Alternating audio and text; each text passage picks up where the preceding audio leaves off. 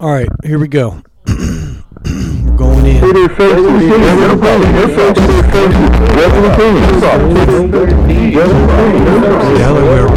problem, plus on 3 cassette tapes. Delaware Dan, no problem, plus on 3 cassette tapes. Delaware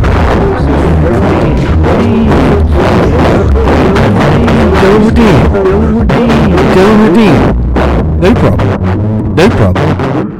No problem.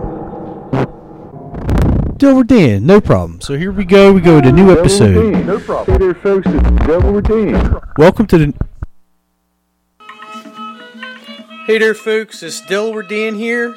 I'm on the subcontinent, Florida, and I was thinking about how they got all these different kind of ideas about what the world is and stuff. Different conspiracies and all that, theories and all that. And I was thinking about it. I think I realized my own conspiracy about this. Basically, I looked up in the sky and the clouds. They looked kind of like they were green screened in on front. They green screen on. They put a blue background and they green screen in the special effects and all that. I think that everything is green screen. That's what I think. It's like you could believe the earth is flat, whatever. I don't really give a shit. What I believe is that everything is green screen. Like when you look out the window, it's green screen out there. So just think about that when you're eating breakfast this morning or eating dinner if you're listening at night, or if you're working the night shift, you're sneaking a little pizza snack, that's cool too. Just think about when you look down at your hands, everything is green screen. And the government is lying, the media is lying about that everything's not green screen. They're going to tell you that all this other crap. But basically everything is green screen. The sky, the birds, the Taco Bells, everything. Green screen. Delaware Dan. And don't forget that everything, this is a public announcement. Don't forget that. Don't let anyone tell you different, because it is green screen. So just, also the earth is definitely round. So if you think that, fucking good luck. Delaware Dan.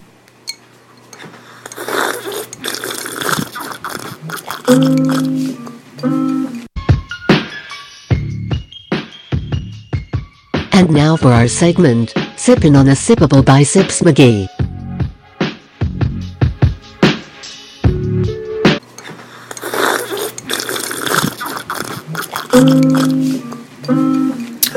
We're here listening to by Philip Tabanye and Malumbo. While sipping on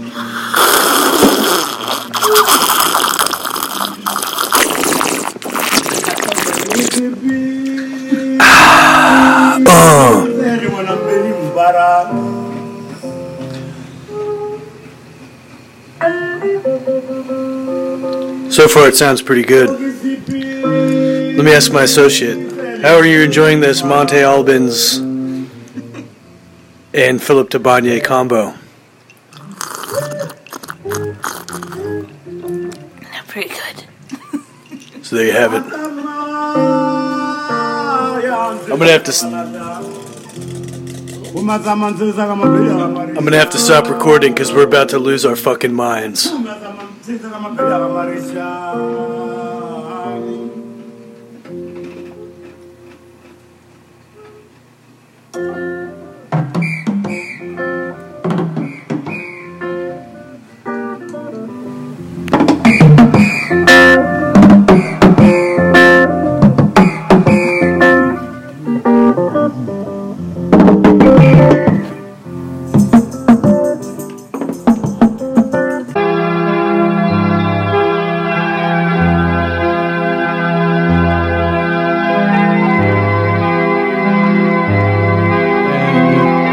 Lose their minds they did, as we now enter into this next foray, featuring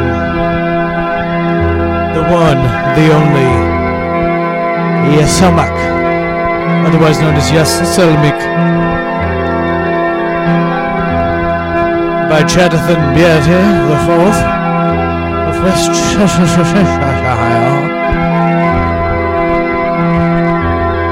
Do not let my words deviate your attention any further, for this is some very sanctified and unholy shit.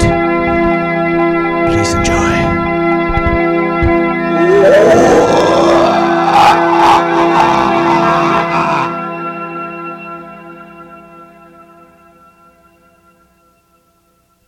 I'm sorry, I didn't mean to speak over the whole track. I'm so sorry.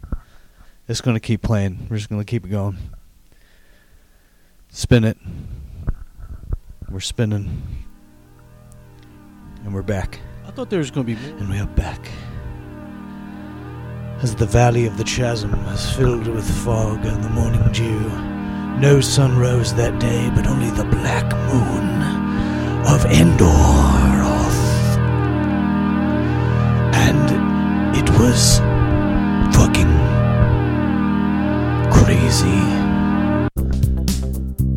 Hey there folks, it's Delaware Dan with an interruption. Does your family suffer from low fidelity car advertisements that fail to result in putting you and your family in the seat of a brand new Kia Spectral non-corporeal interdimensional law-abiding time travels where 1% of all old people are being forced to vote for their favorite death quotes by mail?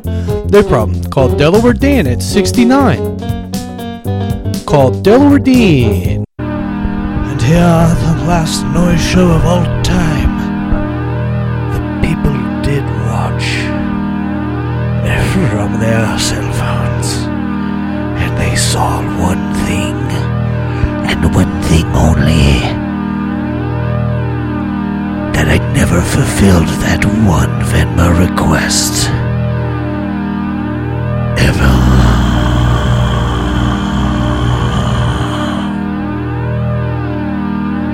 Okay, for real, I'm gonna stop now. Please enjoy the song.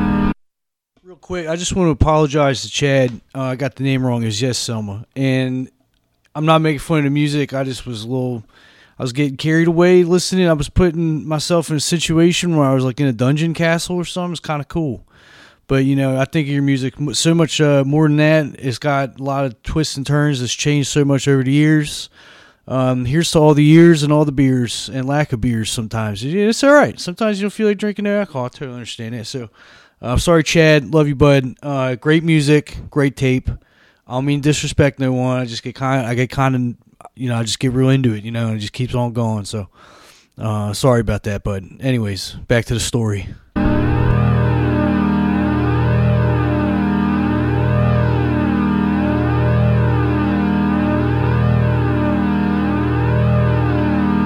All right, we're doing this.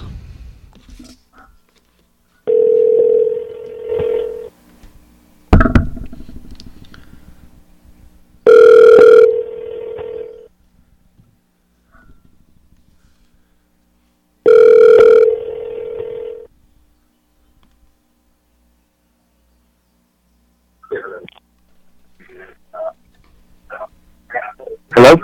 Hey. Hello? Hey, it's Delaware Dan calling. This is a collect call from Delaware Dan. Yeah, what up? Not much. Real quick, I got a real quick question for you. And in 100 characters or less, why tapes? I don't know. It's because of my failing. Okay. Call me back. I'm at work. All right, I'm gonna call you back. Thank you. All right, so that's Joe B. All right.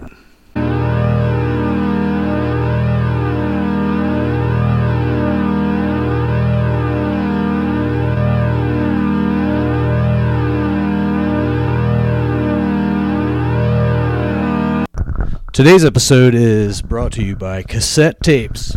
This is what they sound like. You hear that? I actually accidentally touched the mic, but I'm shaking it, which is not advised. You don't want to do that to tapes. They're very fragile. They will fall apart as soon as you touch them, so never open tapes. Rule number 1. Rule number 2, never pay less than $10 for a cassette online. That includes ship of pricing. So pricing of ship. It costs to ship, and that is the price of shipping. This next tape came out in the 90s, but through a looper type situation, we now have it. It finally came out. It's called Slaps. Slaps, Bops, and Bangers. It's really good. I know I sound like I'm out of breath, but it's because to hold this microphone, I have to bend all the way over. So it's got some good hits on it. It's got the well received, quite illustrious, and very, in America, extremely in America right now. They're called Office Hours Live, and they're doing Slaps, Bops, and Bangers. It's pretty good. People in the Midwest seem to like it. People all over America like it. I can speak. I can't speak for the Midwest, but I can definitely say that definitely, everybody that you meet, I don't know what they're going through. That has nothing to do with this fucking tape, though. But, this one's good because if you've seen Spaceman 3, 8, Moonbase 8, sorry, same, I get them confused all the time, then you probably know this song. So it's not in the show, but it has to do with the guy that's in it and the other guy who's in this too. And don't act like you don't know who I'm talking about, because it's pretty obvious that it's that's what a tape sounds like, by the way.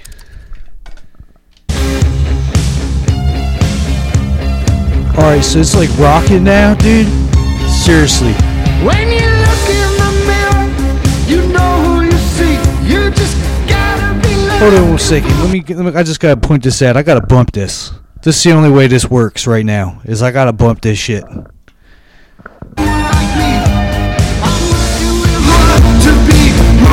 I just figured out. Don't forget the reason why you gotta love the good. Fucking so good, dude. I'm like, I don't even know what. I don't even know. Don't even know, dude.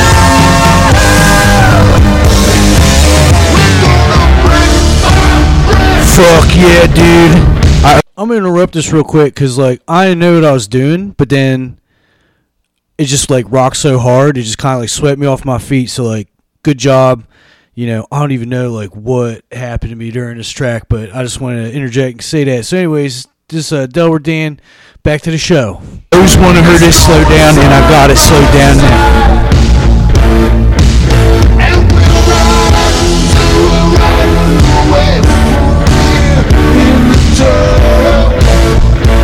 Hell yeah, dude. That's what I'm talking about right now.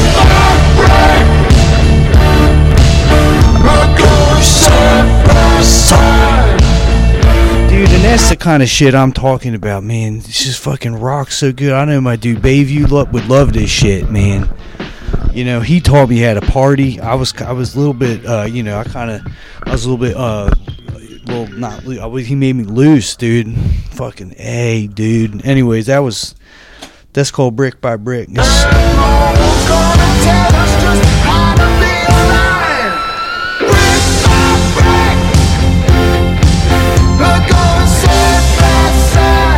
Yeah, and I'm sorry I keep interrupting him. My boy keeps interrupting him. I'm sorry, Hey there, folks. Delaware Dan again with another crucial interruption. Does your family suffer from too many broadly defined, vast as infinite space rendered Supreme Court hearings that ruled against the adherence to a 69-minute daily workout specifically designed to improve your quad strength while steeping espresso shots at a Starbucks during snowbird season where your family was found dripping fraps out of their family flaps? Then no problem. Call Delaware Dan. That's 302-49 on a touch tone. You can email Delaware Dan, and if you happen to be in the state of Baltimore, in the city of Baltimore, you go down to Bayview. You go talk to Bayview Bunky. Call Delaware Dan. Interrupting him. Sorry, I'm interrupting the track, but anyways, here it goes.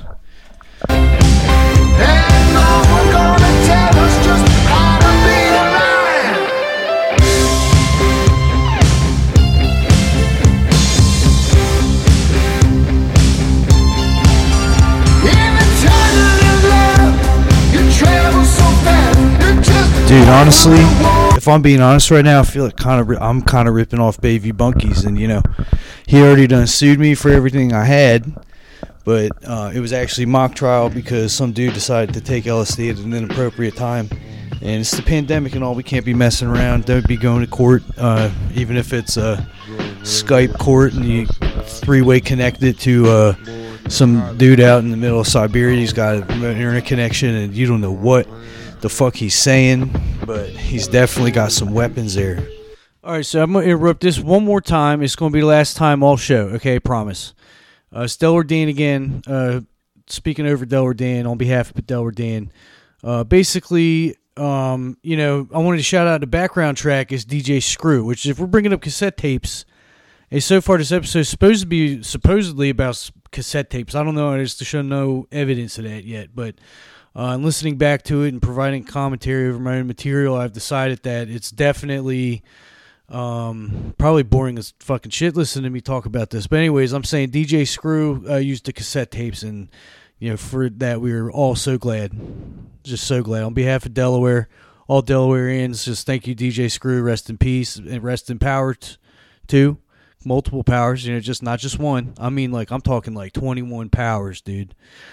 To the 21st square. So, you know, deal with that. Anyways, I just want to also, this song definitely, it might rock more than Van Halen's Jump. It's almost as good. Maybe it might be better, actually. Anyways, back to the show. And this is the last time I interrupt myself. That he's showing in the video. I don't want to see that shit. Get the fuck out. Get it the fuck out of my head. Alright, we're going to speed it up.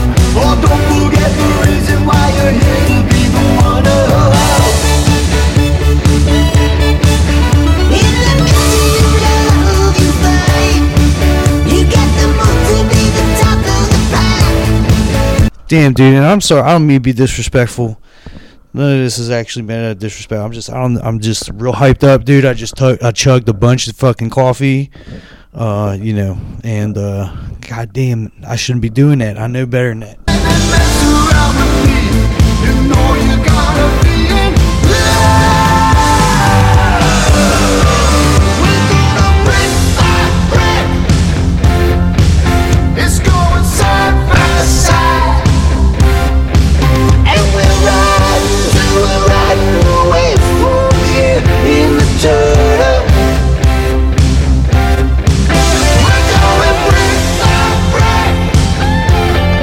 Dude, kudos to whoever made this song. That's what I'm talking about, dude. Just whoever made that, just good job. God damn. God bless America. God bless you.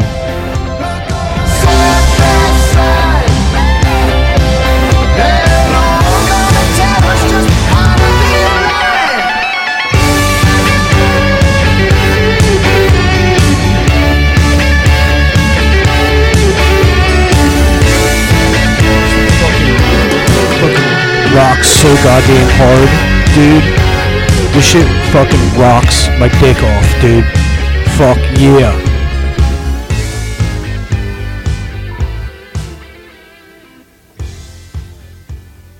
Dude, you remember when that band Dragon Force got caught out? They were speeding up the guitar solos, and people were like, "This fucked up, dude." And I'm like, I don't know. You ever fuck with a tape player before? So, here's the thing. Tapes come from everywhere. They come from all over the land, across the sea. If you got money for that, that's cool. You know, that's how Delaware Dan gets a message out now. Temple marketing, what's left of it, what I'm legally allowed to discuss is that that's all we got. That's all we got. There's not much left. So which means that there's so much more that's left. But it's better left unsaid as we journey down into this next track by, it's either Steve Jansen or County Conservation District. It's one or the other. Probably both.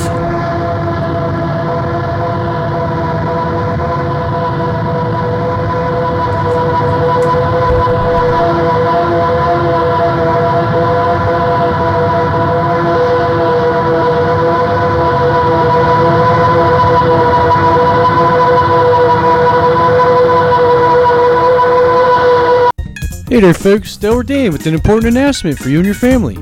If you and your family suffer from a criminal lack of baby laxatives occupying the crevices within the earth that are known to spew random platypus facts that only relate to the time of day when all 5 elements are harmonized to the tune of Drop It Like It's Hot, then no problem. Call Delaware Dan 302 4. I'm sick of this whole making up the phone number shit. Alright, just call Delaware Dan 302 69 420, all that shit. Call Delaware Dan.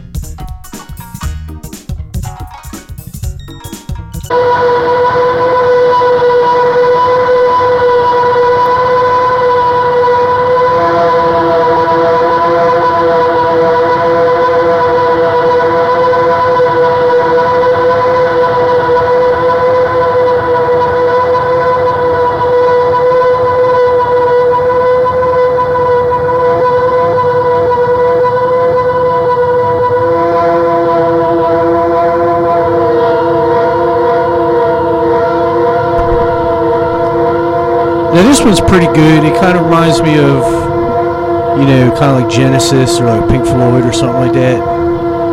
Like in the middle of the album when you stop listening to it. But this is like something I want to listen to. There was Okay, here we go. Flower Child, a hippie, experimental, laid-back, bohemian culture just beneath the surface going on in Park Slope. And I was guided to become a part of it. I worked in a coffee house, the Aquarius Coffee House, in exchange for a place to live in a loft on Union Street in Park Slope. At that time, I played music on the sidewalks of Brooklyn. I was actually scientifically experimenting with meditation in sound and how it would impact listeners. All right, so this part was this is Laraji from the documentary. Shit, I forget what it's called. But it's about Laraji. It's called. Damn, my bad. I forget who makes it, but it's pretty good. So check it out. So I decided to have Laraji have 3 triangles in the name. When Laraji is printed in uppercase, there are 3 triangles. Numerological value of 7. And an embracement of the sun as a sacred friend. I opened my eyes after playing a set in Washington Square Park one night and counting my change, and there was this notebook paper. Looked like it had been ripped out of a notebook, or an expensive notebook. Small, and it's something to the effect,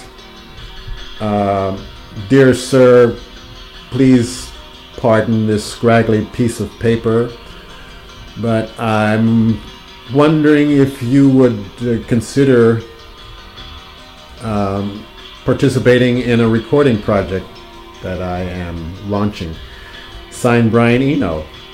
And we agreed that we'd do an album of music recorded in the Village. About a month or 2 later, maybe it was sooner than that, at Apple Studios on Green Street. Recorded the album, very aggressive hammered zither music.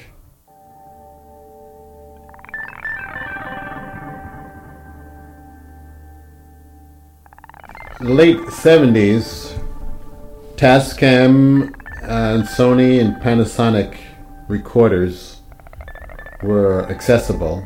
I could afford them.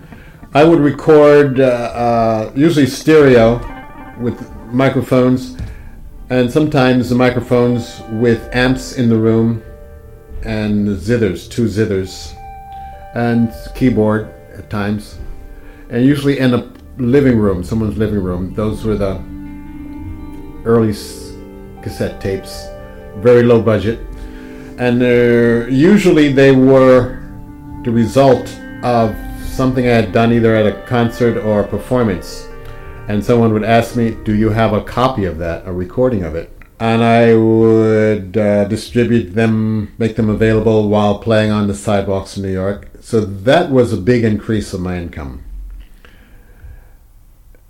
And the tape cassettes at home, duplicating one at a time, 60-minute cassette at a time, Well, I do 3 or 4 in a day. Sell them. And of course, things change when I could duplicate 50 at a time.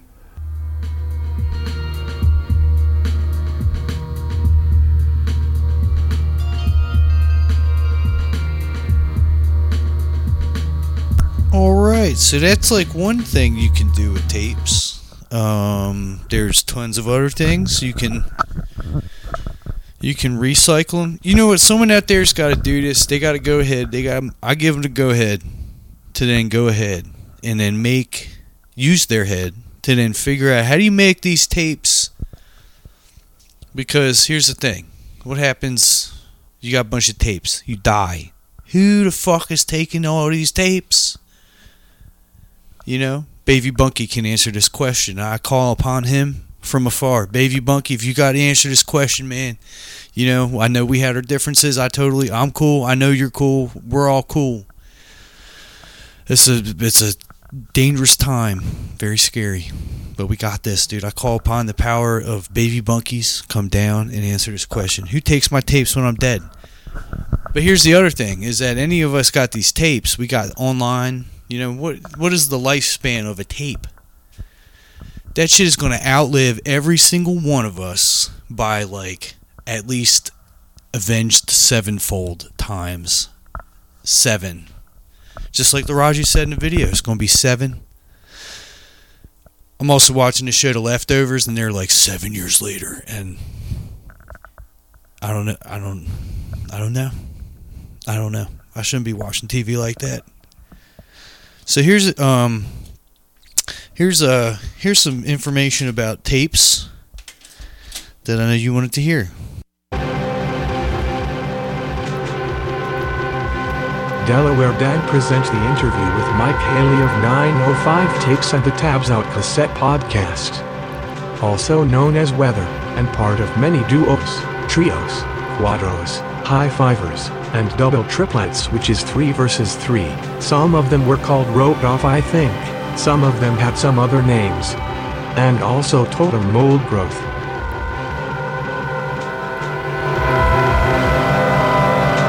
Oh, I know. That's why I was so concerned about you moving to Florida. You can't be out there in all that sun. I know. Especially with this global warming and Al Gore. Okay, yeah. Can you hold on 1 second though, actually? Yeah. Mm-hmm.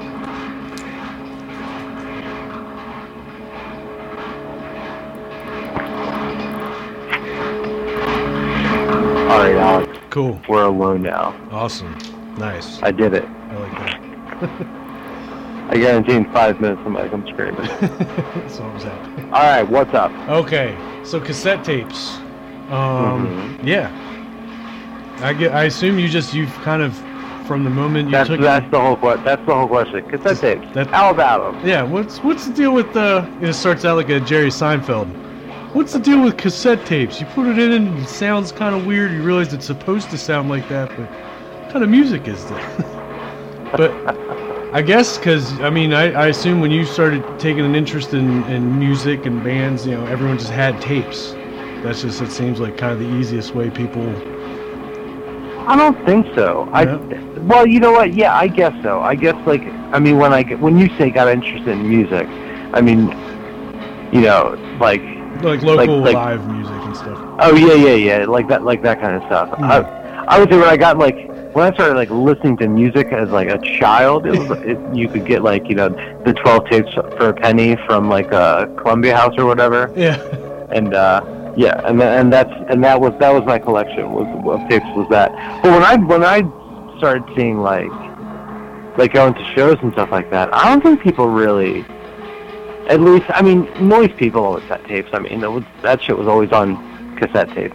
Yeah. But I know you said I feel like at least when I feel anymore, like punk bands would put out just vinyl or just maybe CDRs or something like that. I don't really remember getting a lot of tapes. But maybe they were there and I just ignored them. I don't know. Yeah. I guess becoming aware of one, I assumed Delaware didn't have any sort of experimental music or anything. I was just kind of just consuming a lot of shit through the internet from other towns, and then kind of finding out slowly through, I don't remember exactly how. I think maybe I added you on Facebook or something. Or Yeah, I don't know how we met. I'm not really sure. I was trying to remember. If it was that. like at a Final Friday, if it was at like a show or something like that. I don't remember how you came into the picture. From what I remember was on North Harrison Street. I went to school with Jess Cross. And some friends were like, "We're going to go to this house party." And I think like Buck Gooder was there. And then like the world just got so much smaller since then. Oh, very cool. And it might have Yeah, I been... mean, there wasn't... I don't remember there being that much of, like... There was always people in Delaware who were making weird stuff, or, like, you know, jamming, like, at their homes, and, like, maybe not even recording it, but maybe recording it. But not really, like, playing out or anything like that. And I remember, like, I don't know what year it was. 2000 and... Do you remember when the first Final Friday was? The first one? That was, it might have been, like, the end of 2010? No. Maybe, because I know it started in, like, either November and December, because it was cold as fuck. Okay. So, well, I think it was like a year or two before that, trying to do, like, noise shows at, like, the bike project, not the Newark one, but the one that was in Wilmington. I'm not sure if it's still there. Yeah, I remember. And doing stuff there, and like some people came out, and some people seemed like kind of into it. And then trying to do them more frequently, like doing them once a month at like a house in Wilmington or somewhere around here. And like it ebbed and flowed with people who came and people who like were interested. And I feel like we hit a few years ago. I feel like we hit like a peak where it's like a good like a solid dozen or so people that like, you know, it'll fluctuate a little bit, but it's like those same people, and it's like we've hit a stride. That's as good as it's gonna get, which is pretty cool because everyone. I mean, obviously, no one's gotten together in months or anything, so you know. Yeah, definitely. Yeah, it seemed like from when I moved to Baltimore to when I came back to play, I think I played 3 times, maybe 4, at Final Friday. I think 3 times since I moved to Baltimore. And you definitely, I know I've seen you definitely play twice when you came back. Yeah. Which, like, I know you played a while. See, now how am I supposed to know if my tape is broken listening to music like this? It sounds like the damn tape deck fucking shit the bed. It don't work no more.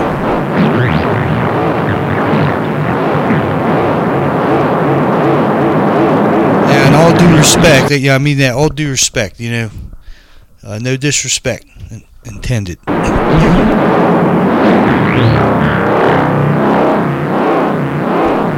Delaware Dan. Ago. I don't know how long ago it was now. I think it was like 5 years ago. You handed out the beers. papers, like. Oh. You handed out like letters. Yeah, to that everyone. was 2 or 3 years ago. Yeah. Yeah, that was fucking hilarious. That was really good. And then you came back with another dude who told like some stories about something or other. Yeah, a dude from Baltimore, maybe. I know those 2 times he came around here. He's from New York, Matt. He did. Okay. Yeah, Matt Norman, and then he didn't tell me that he was. He told me that he was bringing his friend Ani, but they have a project. They basically perform. They have this project called Insane Angel that they did, and like if I'd have known, it's like just the nomenclatural like, oh, since it's these 2 dudes, they're gonna be like a different name, and so I like promoted the show, but but he was doing the I'm Delaware Dan, like yeah, that show's good. That was fun. Yeah. Back in the day, well, like when you started like trying to book noise shows and stuff, would you get like, did you know like a lot of like people like nationally that would like be hitting you up and be like, hey, we need something between Philly and DC? Like, no, I mean, like friends and stuff would. I mean, most people tend to, you know, to skip over Delaware, which has been like, you know, when you're like jammed on the East Coast and there's like only so many days you can play. Yeah. And like everyone wants to play New York, even though like no one's going to beat the show. you know. Yeah.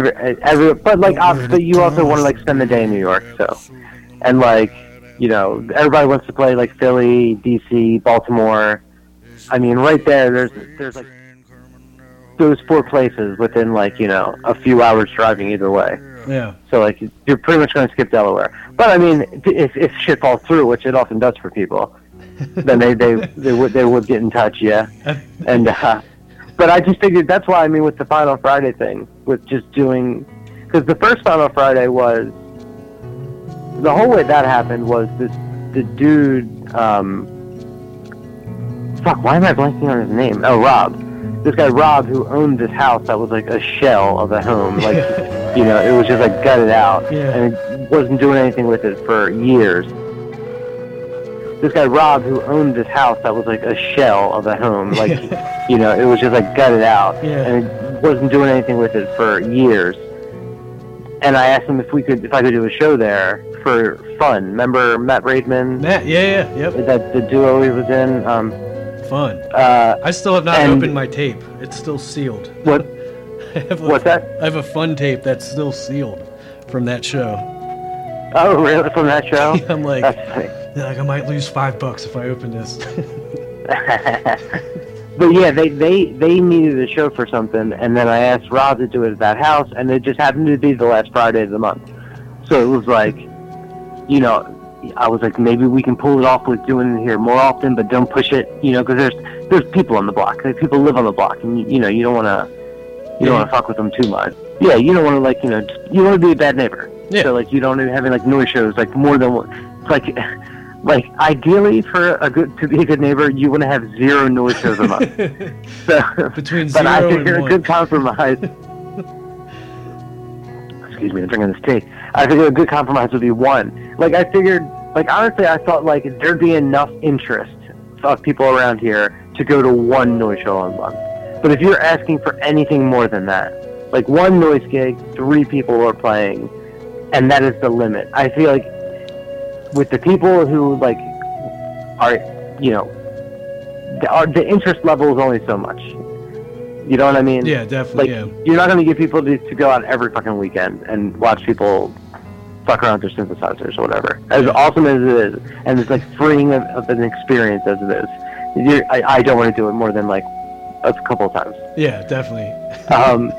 So I figured, like, let's just do these at the end of each month. I forget where I was going with this, or what the question was. What was the question? You know, I kind of forget too. I guess. Oh, yeah. I was just trying to prompt some conversation. But yeah. So we were doing them there for a while. Then they got moved. Then you took over somehow, because how did they get moved to the bike? You were at the Bike Project in Newark when they got moved there. Sean found me because he came out. He came out to Boss Battle. He came out to Sean Stelfox came out to Final Friday, and then he. Yeah, do you know how he made his way there? No, I think he just. Sean worked at the University of Delaware, and the guy Rob, who owned the house, knew a woman that like worked with him, and somehow Rob was talking to this woman and talking about how his house was being used for like this weird experimental music thing, and Sean overheard it and was like, "Wait, what's going on?" And then that's how he got which is just. Hey there, folks, it's Delaware Dan with an announcement. If you and your family suffer from personal liberty infringements that help keep the older generation alive so that Delaware may continue to receive certain tax rebates that specifically are spent on hentai comics, otherwise known in the state of California as Banga Manga, then no problem. Call Delaware Dan at 69-420 on a tut. You know what to do. Delaware Dan. Call Delaware Dan. No problem. No problem. Hold on. Wild. And then I think he ended up playing like maybe like the next one, or maybe a few. I forget how it went, but yeah, he did. I got his phone number, and before I had a cell phone again, so I was on my mom's at my mom's apartment.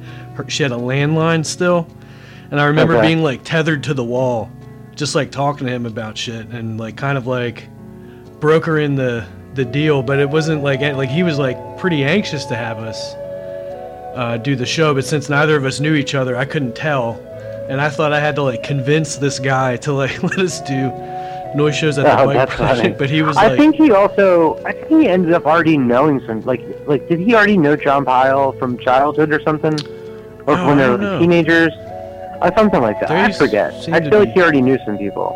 Yeah, I remember he was. Or maybe I'm thinking. Go ahead. You know, he was a lot older than he looked. I remember being like, "Whoa, you're like 15 years older than me or something." But I remember he early on he said he always had an interest in doing shows like this and had a big interest in especially like Baltimore's music scene and like I guess travelers from there in New York, and he wanted to kind of do something like that in Delaware. And I do remember telling him like, well, people aren't going to come out more than once a month, if that.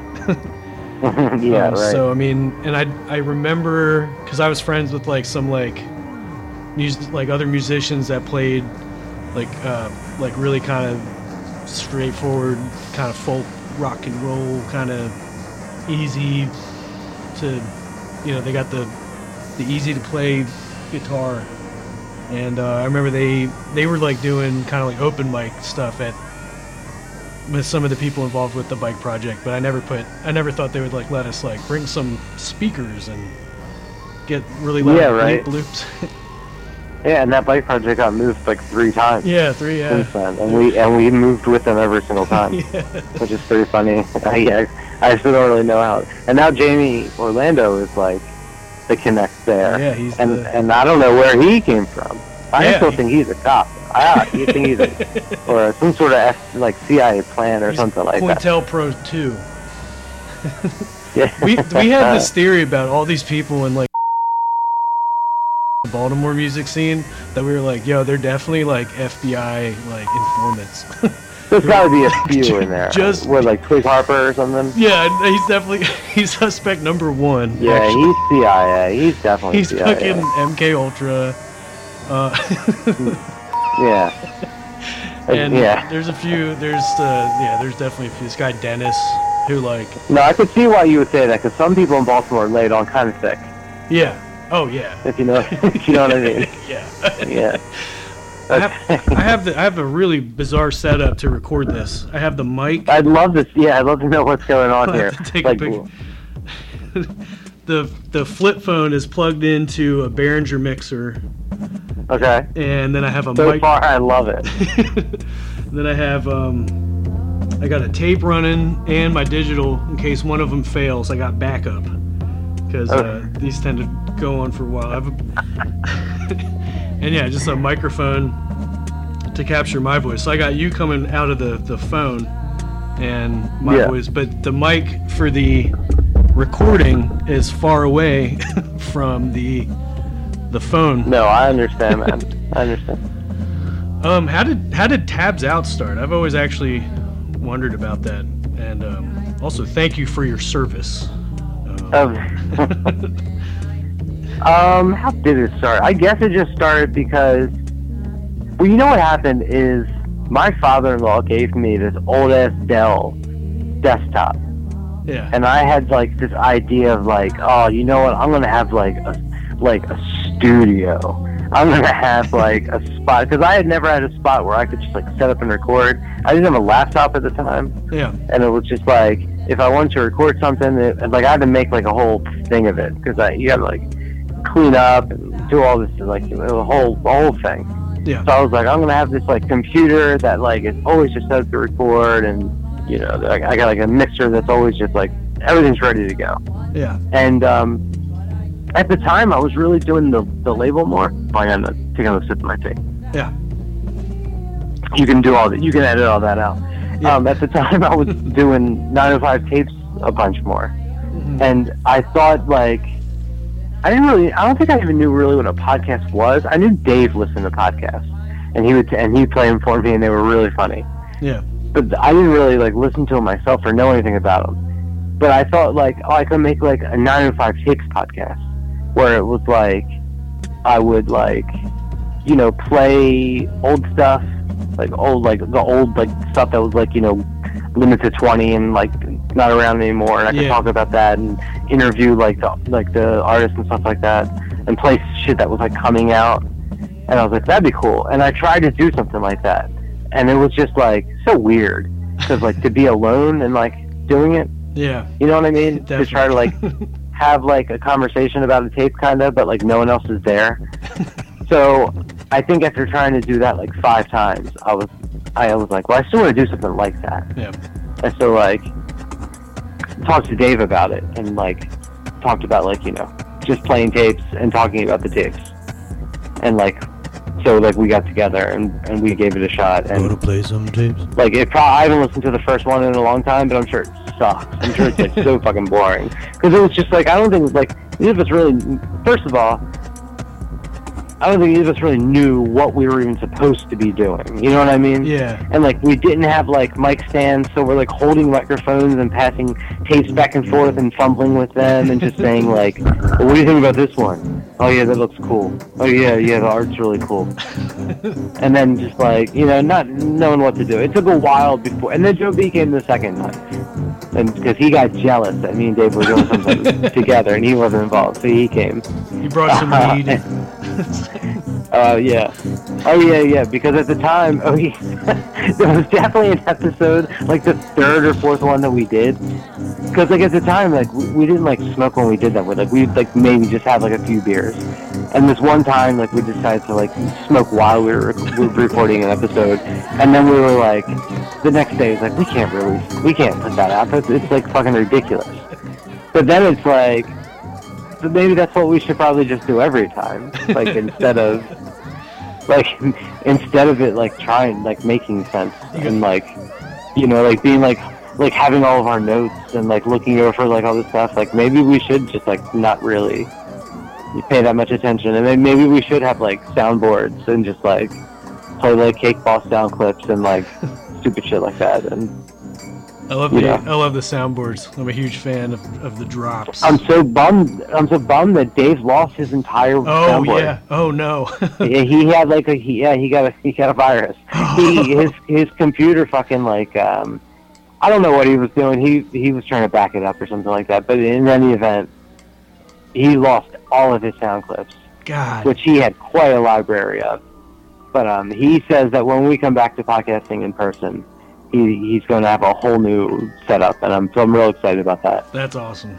Because it's a bummer trying to like do, because we're on Zoom when we do them now. So like, Yeah.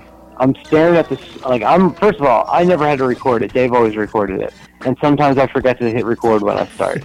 I have that same problem. I'm like trying to record it, and I'm like doing like, you know, and like fucking with everyone, like all the levels and stuff like that. Not to make it sound like this is like the most difficult job in the world, and like it turns out like the end product is all like fabulous or anything, but Very like polished.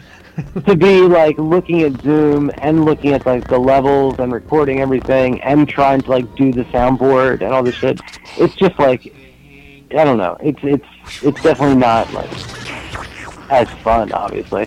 Yeah. But like, it will be nice when David's back and has a brand new soundboard and he's recording it himself. Yeah, maybe And I can just. I think it was Russia. I'm gonna go ahead and call it. I think it was Russia that got his. Do you think it computer. was, what is it, Stinky Bear? What is the name Yeah, of it's the hacking group? Cozy Bear. Cozy Bear, yeah. Well, I think this one was Stinky Bear, though. This was Stinky Bear, definitely. It's a new Cozy one. Bear, Cozy Bear was the one that got into like the Treasury Department Yeah, the and stuff like DHO. that. But yeah, Or, but whatever it's called, the Department of Homeland. I think that's so fucking hilarious. I think it's so fucking hilarious that like it was like the what is it? The not what part of Homeland Security? It's like specifically like who handles cybersecurity in our government. Like they were part of the breach that hack, and it's just like, how fucking stupid, what dumb of a timeline are we in? And it's like the Treasury Department's hacked. It's like, oh good, the Treasury Department only has all the information on all of us. Right. So, All the like, money that we that's spent. That's fucking, yeah, that's gonna be fucking awesome. Stinky Bear is gonna know every fucking thing about me. I don't know, who cares though? Yeah, I think you know, these things have their ways of working themselves out. Yeah. That's something to tell myself to go to sleep.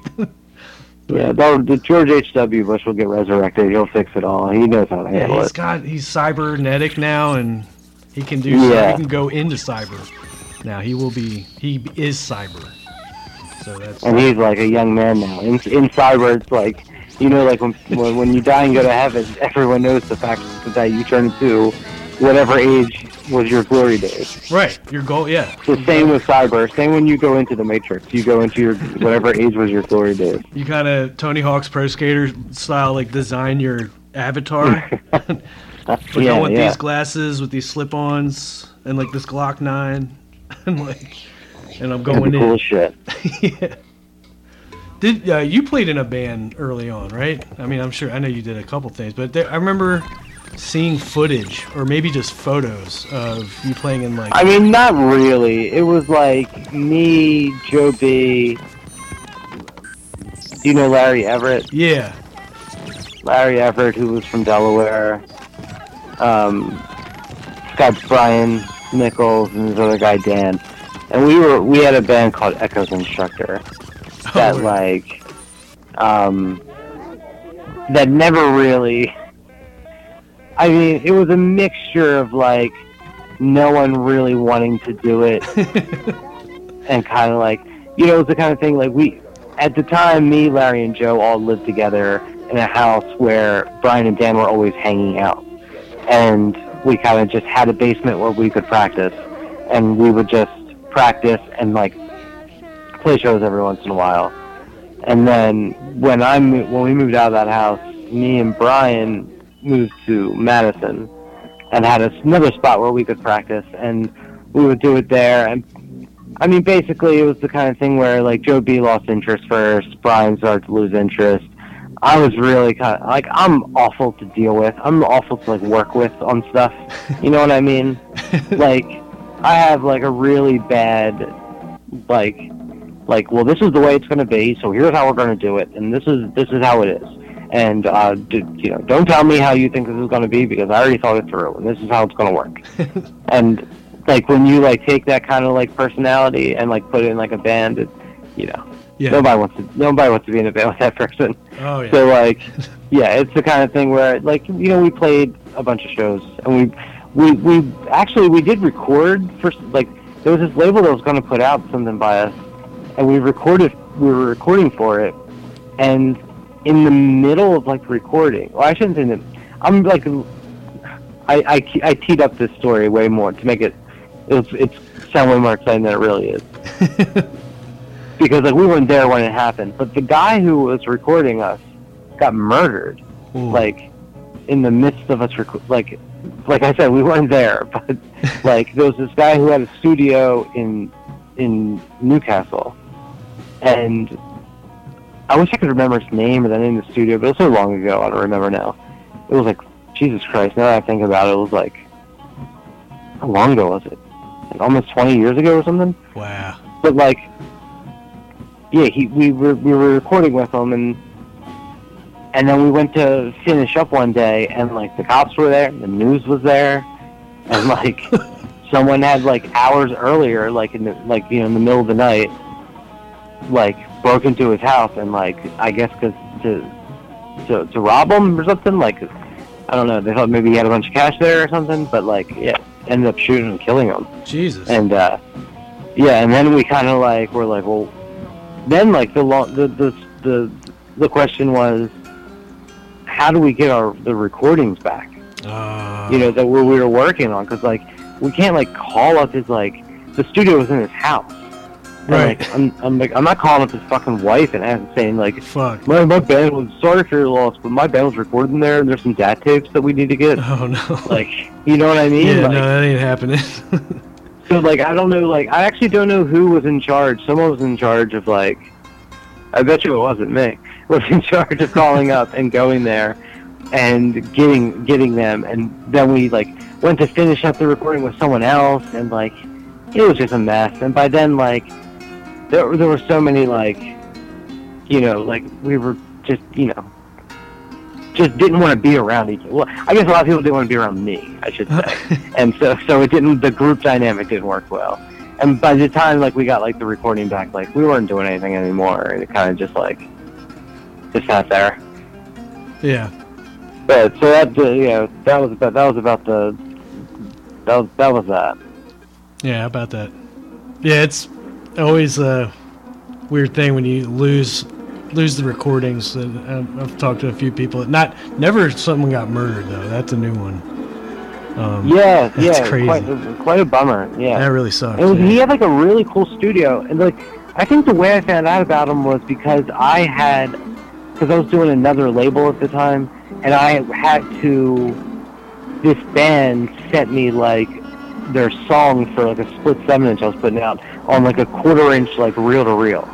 Oh, and I was just like, well, what do I do with this? Like, how do I listen? What do I supposed to do with this?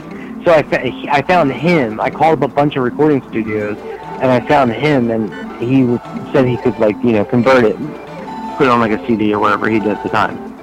Yeah. Oh wow.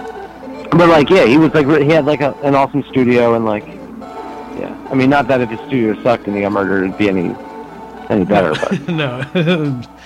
Yeah, definitely. Yeah. I always tell this story, and I used to say like, because we used to go there and record sometimes from like 10 o'clock to like 2 in the morning or something like that.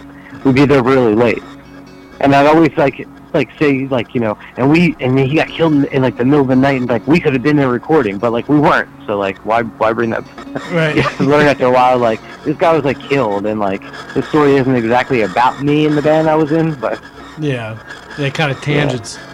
No, that's yeah, that's it. Newcastle can be a rough. Rough scene, man. Yeah. I remember going to. I wonder how many times I started a phrase with "I remember" because I'm not really that. I was gonna say though, that was after being in a band for a while. It was very nice to like really get into noise after that, because it was like, oh, I can do this all by myself. Yeah. And like, yeah, no one has to like. After a month, I won't have to like sour a friendship. That's like, because I'll definitely do that. I mean, even Tabs Out is now like Dave and Joe were like, once a month we can do it. Yeah. We can do it once a month. We're not doing it more than that. You got them contractually bound. No. I wish. I wish I did. Yeah. Well, I mean, I'm very grateful for Tabs Out. I think I've made quite a few friends. Do you really listen? I listen occasionally. Okay, so initially I was only listening to my episodes. Okay. And then I was like, okay, I should actually dive in. So I'm behind, but there are. I'm always weirded out when like anyone like says like, I love the show, because it's like I honestly think the only people who are listening to it are people who they listen to it when their tape is played. Yeah, I'm guilty of that. And they go directly to the part to see like what was said about their tape. And I would say 80% of the time they're probably super disappointed, because they're like, what the fuck was this? But like, I don't know, but like Dave tells me that like people listen to it. Yeah, well, like, so I know people that are not musicians, or like they don't really release music and they don't have tapes, but they listen to it as part of their like circulating. Like my friend Kevin, I met him in Baltimore, and he was like, oh, I know about Tabs Out. Yeah, and he's up to, it's like on all the publications and stuff, like Cassette Gods and whatever's been around, Tiny Mixtapes and stuff like that. And he just has a genuine interest in finding crazy weird music of all kinds. And I think that gives other people, it gave me confidence to continue with tapes, because I was kind of like, all right, well, now I'm just like making tapes to like give out. It was like kind of my bad. Most of the shows I would play, I'd just like give the tapes. I'd get drunk and be like, I'm Santa Claus of the tapes. And just like give everyone, you get a tape, and but no, I started finding out that people that had heard of Tabs Out, whether or not they had music involved in it or not, were more likely to buy a tape. And I definitely think, and that's also like kind of the weird thing about, I think, just internet publication in general, like music criticism specifically, is like I remember having a conversation with an old housemate of mine, but he was kind of like, because I was like working for a Baltimore-based label, and he was having me mail like fucking like big name people, and I'm like kind of intimidating to like write their name and be like, maybe they'll get this. It's not even my music, but it's like, all right, we're really sending this to fucking, what's that guy? There's like NPR people he had me send stuff to, and he made me mail to all these people in Russia. No, I'm kidding. But he it was like, we really need to get a write-up. And I remember thinking like, well, anyone can like write some shit and put it like put it up on like a blog spot. And my housemate overheard me talking about this and was just like, what we do is we just made up our own blog and like wrote about like each of them had like solo project. Yeah. They like, and I'm just kind of like, that's like cheating. Like, I already feel kind of bad that like these people that I know are like, you know, I think that's awesome. Yeah. I mean, you know, they made their own blog. I was kind of like initially kind of like, oh, that's so wrong.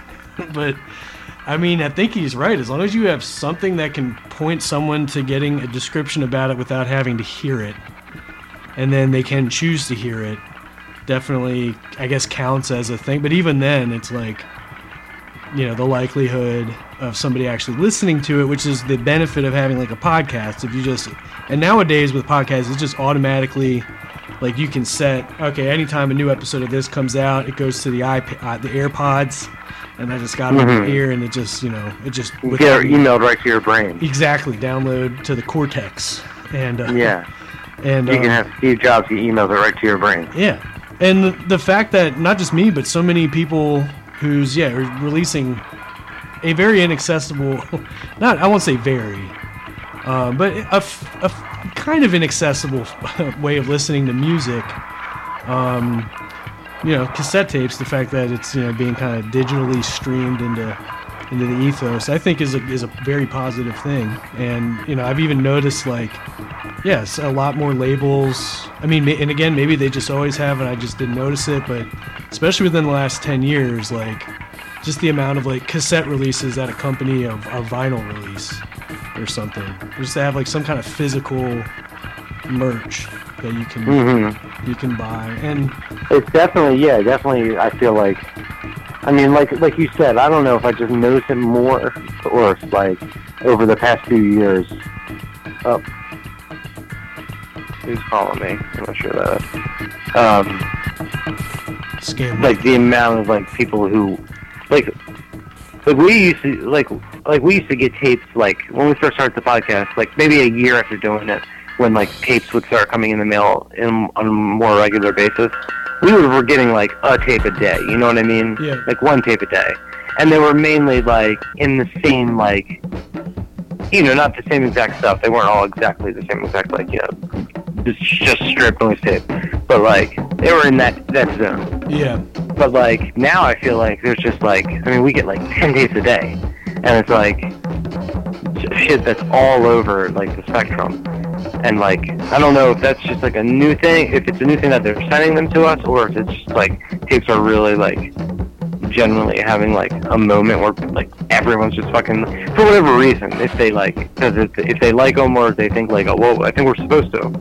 Right. You know what I mean? Because I think there's a lot of that, of like, obviously with anything there's going to be like shit where it's like, you know, yeah, you make a tape because you're supposed to make a tape right now. Right. Yeah, and then I'm supposed to mail it to someone to listen to it, and it's probably a combination of all of that. And you know, I guess like local kind of insular scenes have probably always had like tape trading and stuff, but now that there's like a bigger platform for people, because like once when I noticed like, oh, like, you know, there's such thing as like cassette culture, so to speak, or like, you know, people actually paying attention and collecting them and talking about it. Yeah, and then you can definitely tell the people that like send us stuff that have never ever once paid any, like, they have no clue what Tabs Out is. Right. And like, no big deal. You made a tape and you want people to hear it. Yeah. And so, like, whatever. Like, you don't have to know what Tabs Out is. Whatever. It's like, why would you know?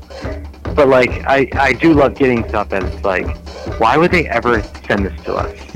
Like, if they paid, like, listen to one episode, or even better, like, I love just in general people in music that, like, because it's all so impersonal, but they try to make it personal, because everyone is just like, a copy and paste letter that's like, I love your label / blog / zine / podcast. And it's like, and then the people, when they're like, hi Tabs Out, I want to get in touch with you about this because we all love Tabs Out. We listen to every episode. We just put out this double LP by Australian, like, folk musician. And it's like, what? Like,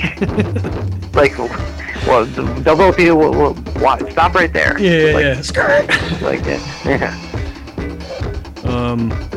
Yeah, so, yeah, people promoting, they got a lot of options, and Tabs Out has been a fun way to explore music. This is how I do this is me practicing for NPR. It's good, I like it. Tabs Out. It's really good. Thank you. Don't edit this at all. This part's upload this entire conversation. Oh yeah, we're clocked at hour 40. Speaking of which, though, we should probably wrap it. I'm giving you the wrap up section. Yeah, no, I can feel it. So check out tabsout.com for your tape explorations of all kinds of things and sounds, unrestricted by time and or space. Yeah, there is no restrictions on time or space. Definitely. That is true. If you listen to Tabs Out, you will trip balls, and I can guarantee you that. Till we're done. Thank you, Mike, for tuning in. I'm back in the radio personality. Thanks for tuning in to our live radio show. Are you telling me thanks for tuning in? Yeah. Okay, yeah, no problem. I didn't tune in this, so I wasn't tuned in. Is that going to be a problem? No, it's fine. We'll just edit. Okay, we'll edit in you tuning in. Be like, I am tuning in. Yeah. If you have a filter, a tuning in filter, just have that. It's a high-pitched squeal through the entire thing. That's me tuning in. I'm gonna edit. Or, if you could just put, like, the modem sound, like, connecting to the internet sound the entire time, that can be me trying to tune in the entire time. And then I'm going to take, like, single words from this whole interview of yours and then make it say, I am tuning in now. I am tuning in now. There you go. It's all in one place. Now you don't have to. It's made it so much easier for me. Thank you. Yeah. Take a little trip with me. Take a little trip, baby, in my lowrider. This segment was recorded by Della Wadan. Interview by Della Wadan. Interview featuring Della Wadan. Copyright Della Wadan 2021. You're currently listening to Party Tape.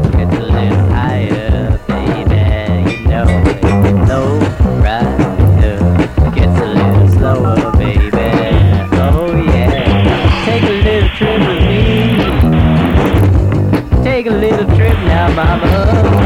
Yeah.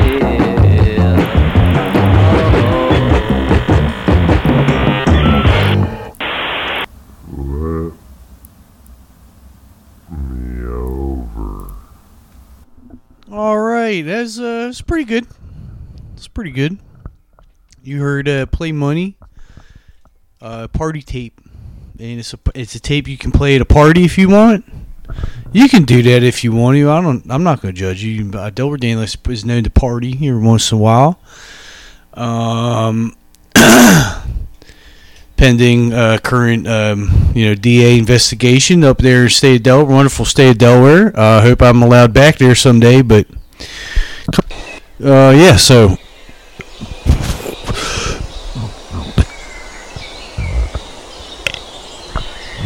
that's supposed to be a burp. Add a little bit of burp sound in there. You got that?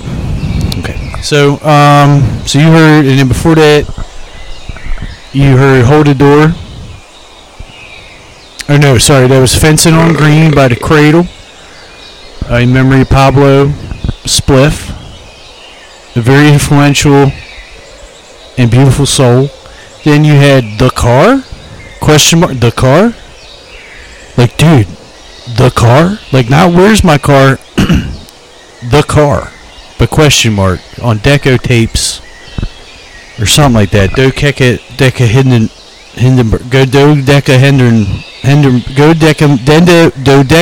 Hendo tapes. Deco Coherence tapes. And that one is by Morgan Garrett. We love him. Beautiful soul, very influential, living. And then we heard PlayStation 4 Hexagrams. It was like, oh hell yeah. And then that was a song called The Mountain. Their relation to the film starring Chef Goldblum. And then we had folk or stereo separation in thrift stores. And this one's interesting. It's got nude, but I don't really understand what's going on because they look naked, but they're not doing sex, but they're in an embrace. It's kind of a weird picture, honestly. I'm starting to think now maybe this Robbie Basho, you know, he's got a mustache, and they're laying in the bed, and they look like maybe they're going to be doing sex, but it's not. It doesn't feel like it. It doesn't feel like they're doing porns. They're just kind of, you know, maybe just like mom and dad in the 70s or something, and they're naked, and for some reason they had a camera on an auto timer, I hope. Otherwise, it's some very strange implications there.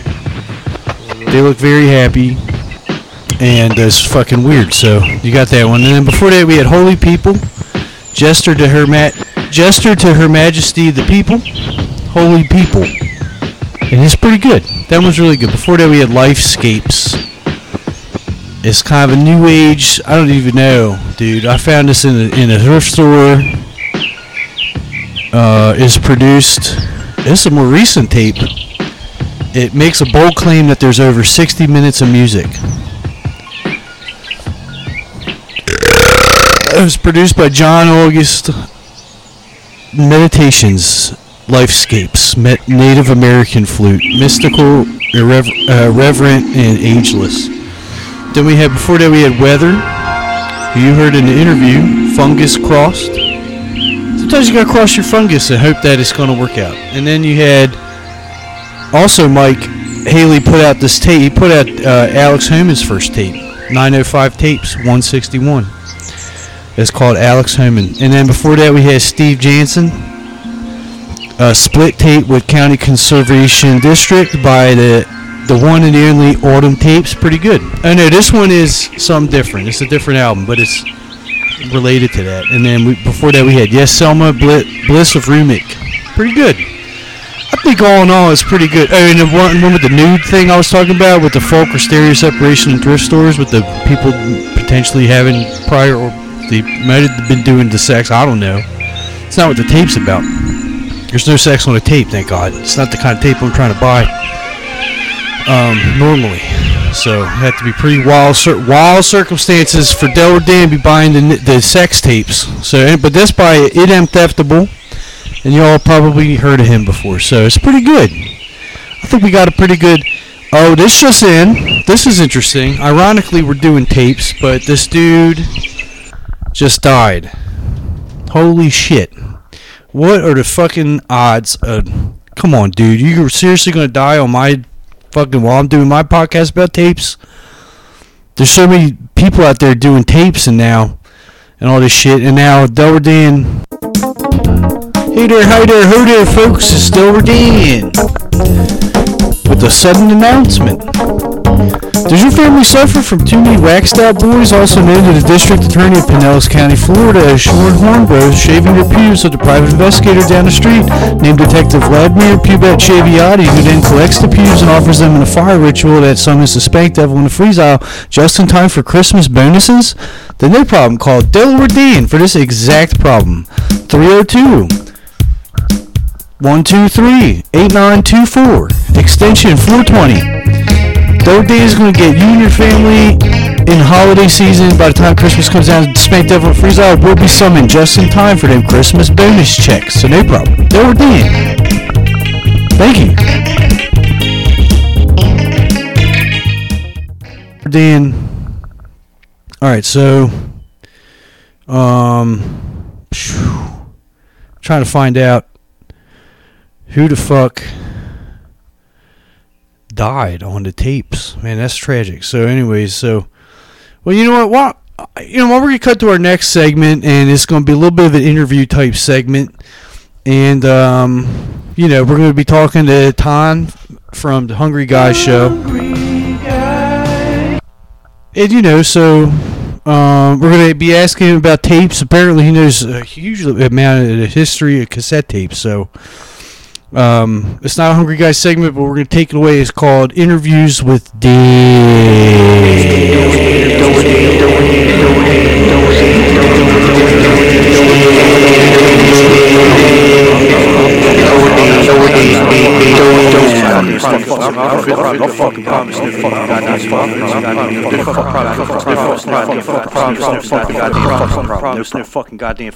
No problem.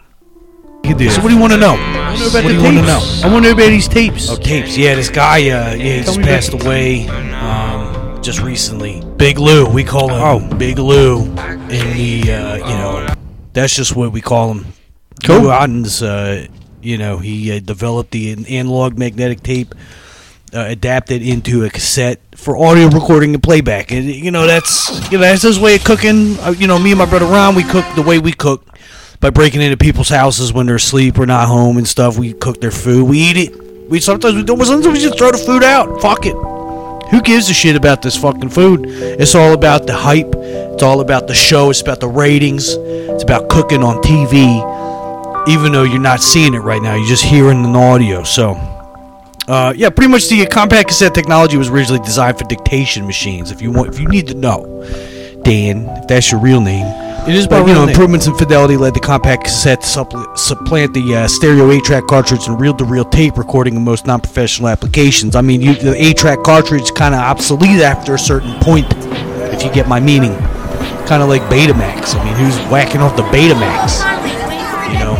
No one's like taking a Betamax and taking pictures of their parents, or the parents are taking pictures of themselves on Betamax. Stop that. Conceiving a child.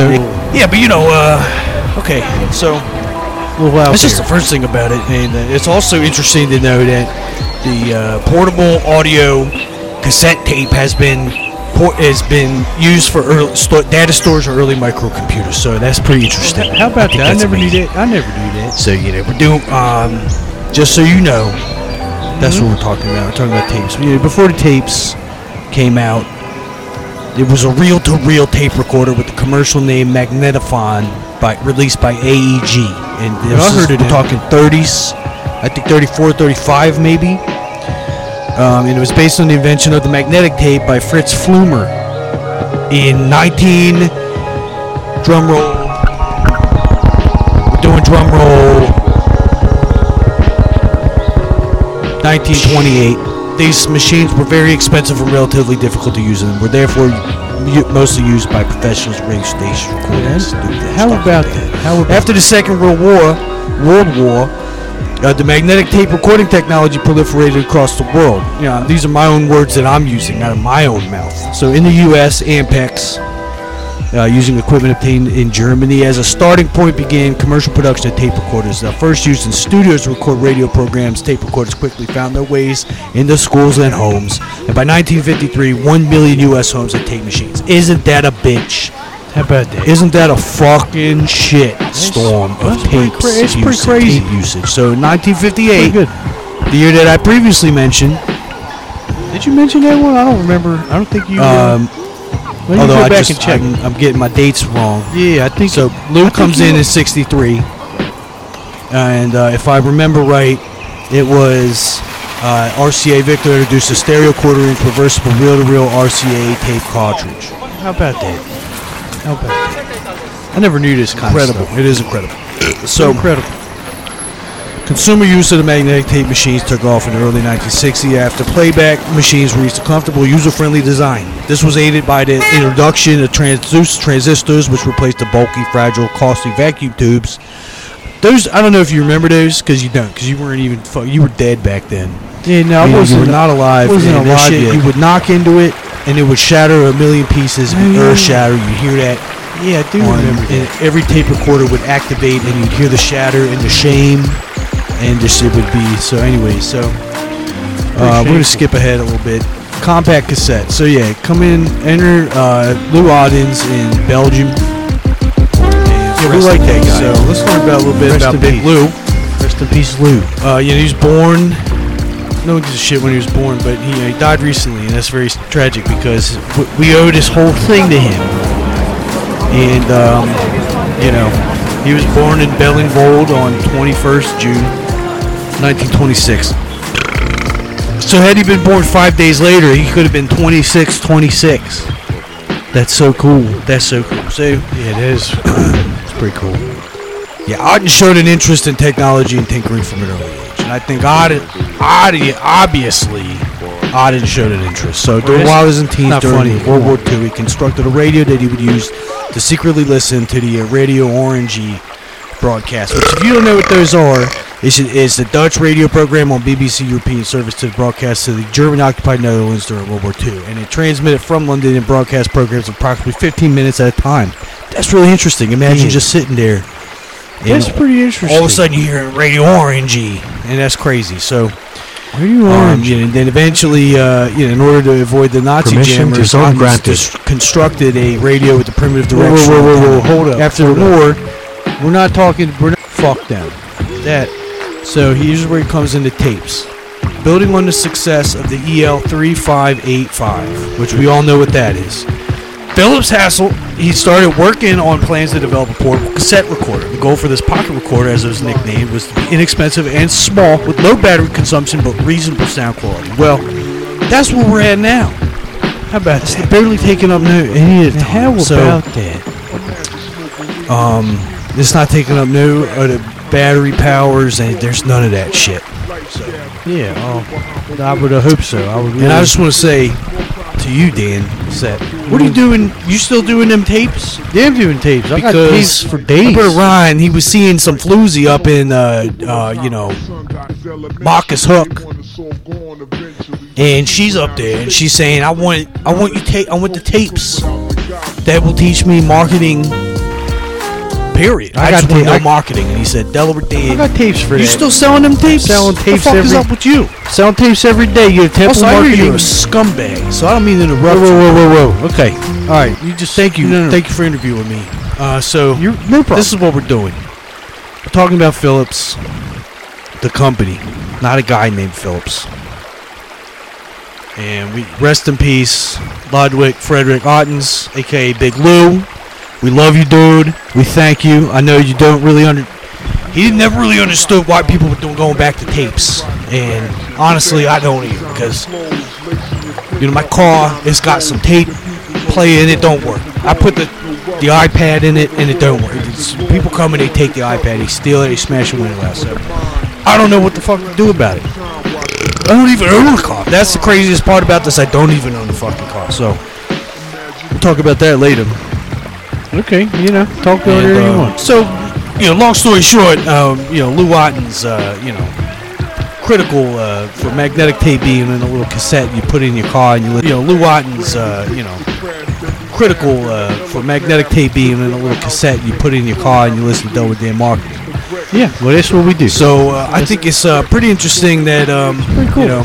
that compact cassettes served as a catalyst for social change. I mean, their small size, durability, and ease of copying helped bring underground rock and punk music from beyond the Iron Curtain, way out in, wherever the Iron Curtain fucking exists. So, I mean, one of the most famous political use of cassette tapes was the dissemination of sermons by the Ayatollah Khomeini.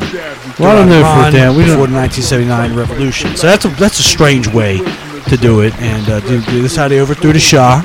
And that's how the Shah sleeps in Lee Harvey's grave, is because of cassette tapes. So that brings me then to the Butthole Surfers. They did tapes. They got tapes out there with the Butthole Surfers on it.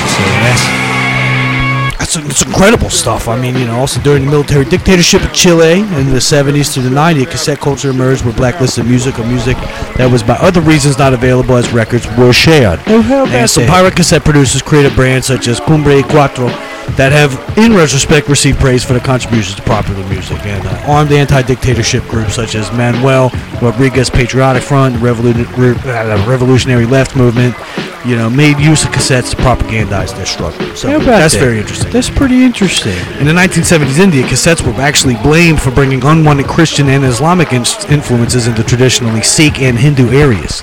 Cassette technology was a booming market for pop music in India, drawing criticism from conservatives while at the same time creating a huge market. I mean, we're talking a fucking huge market for legitimate recording companies as well as pirated tapes. I'm reading all this off of Wikipedia, by the way, and I'm coming up with these are my own words that I came up with. Yeah, right no, now. I believe. So don't think I'm reading off Wikipedia despite I just said that. So some sales channels were associated with cassettes, and in Spain, filling stations often featured a display selling cassettes.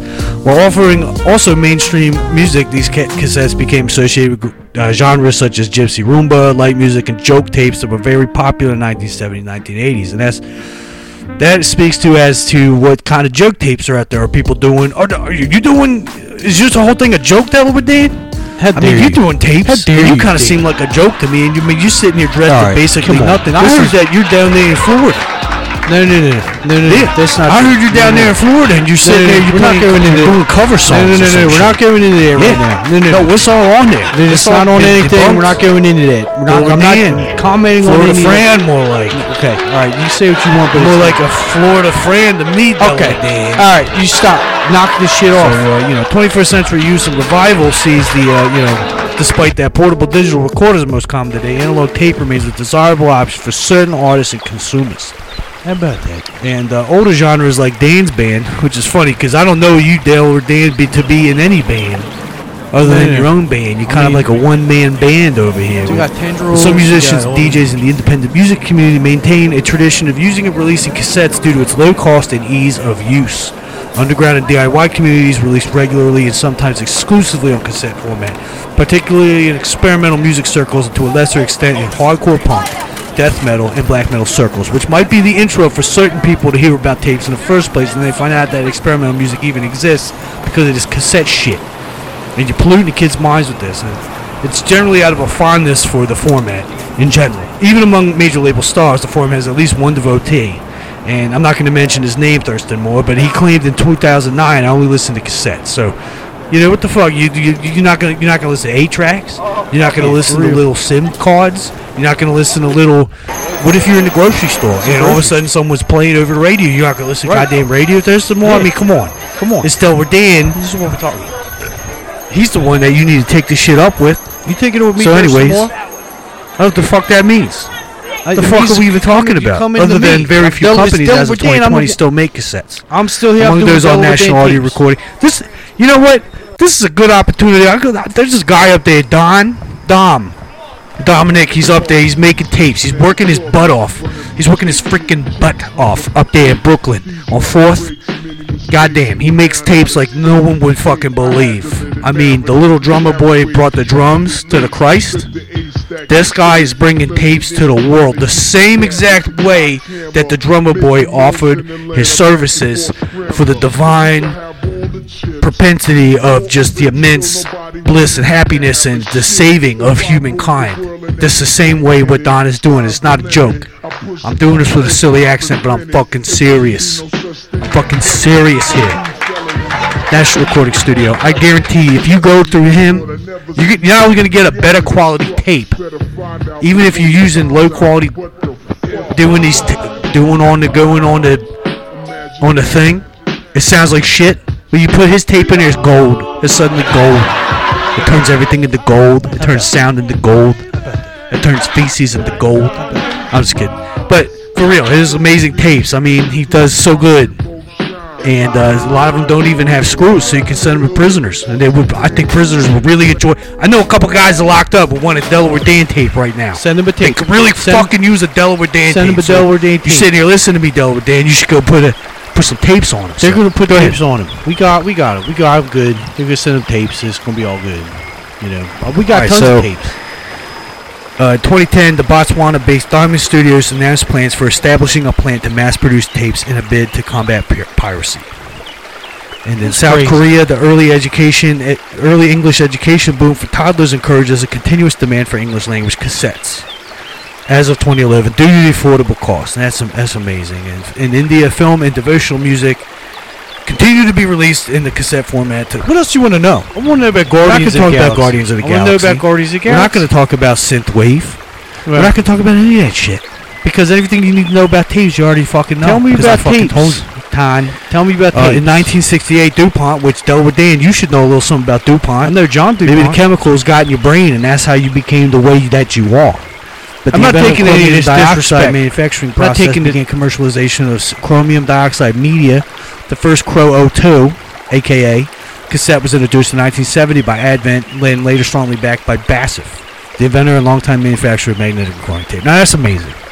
That's pretty amazing. Next, coatings used magnetite, such as TDK's Aldua, were produced in an attempt to... Honestly, this is starting to get kind of a little bit boring. So just, maybe we... Well, anyways, anything you know about tapes, somehow I know about this shit. I know about cooking illegally and tapes. So, thanks for listening. Yeah. Check out my show.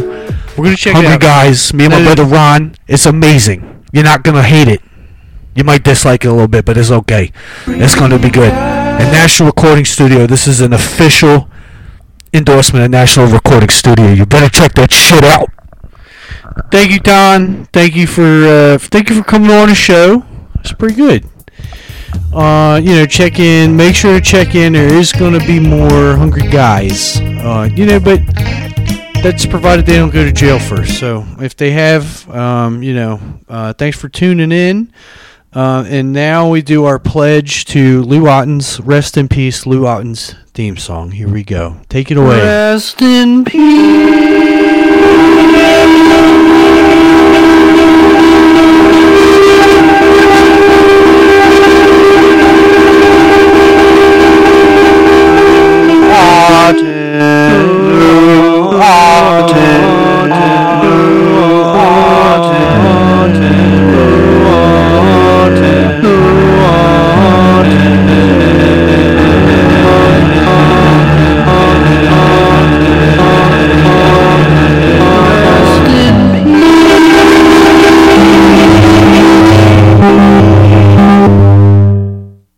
So moving on.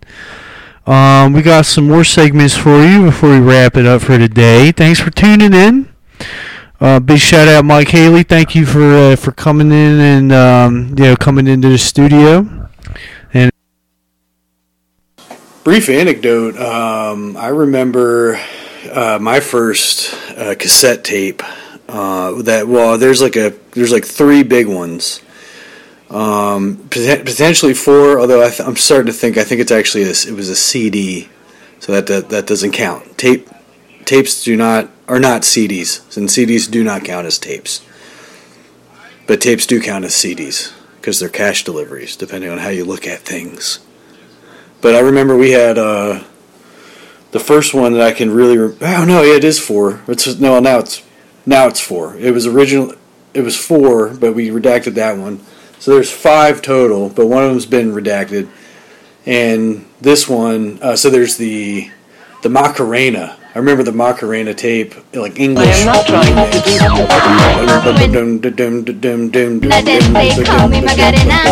You don't want me and my boyfriend. On your boyfriend. Something like that. I don't know. But we had that tape, and then we had Whitney Houston. I just want to dance with somebody. I just want to dance with somebody. That was really good. I remember loving that tape. Ooh, I just want to dance with someone. I really need to dance with someone. I just remember just like the screaming and the beats and like the bass. That's the thing about the tapes. They got really good bass quality on them. And then it was Space Jam soundtrack. Cannot fucking go wrong with the Space Jam soundtrack. Especially if you're sipping espresso and listening tape version. So fucking good. It's like the express lane to bliss. And it's how you express your love for Space Jam the soundtrack. And it's so good. And then the other one, I forget. The one I redacted was going to be Candle in the Wind, Princess Di version. Never that was actually a fading CD. with the Might have even been called 5,000 Candles in the Wind. I might be mixing that up with like fake when the rain is setting. reality. But, and the other, so that's two. Oh, and the huge one, my Uncle Ed, I believe. Is it their Uncle Ed or Uncle Dave? They gave my mom Zeppelin 2 on cassette, and we were never allowed to listen to Lemon Song. I had the Nissan Sentra 95, you know, silver, and it had a tape player in it, and it was smart to seek to the, like, it would detect silence and stop. So that's pretty cool. Simple limiter technology, you know, pretty good. And then, but yeah, love that album. First introduction to stereo panning for me personally. We try to predict what side what side it was going to be next, and it would always fuck us up. So technically, that might have been the first time I was tripping, not on drugs, but tripping out to like, what the fuck? There's two speakers, Jesus. And then, yeah, Macarena, Space Jam, Whitney Houston's, and Zeppelin 2. And then the redacted Elton song for Princess Di, who weirdly enough died, and that's why I made the song. Again, this is originally for Norma Jean's. Okay, so those are my first tape memories, and I just felt like it was important to share that with y'all. God bless.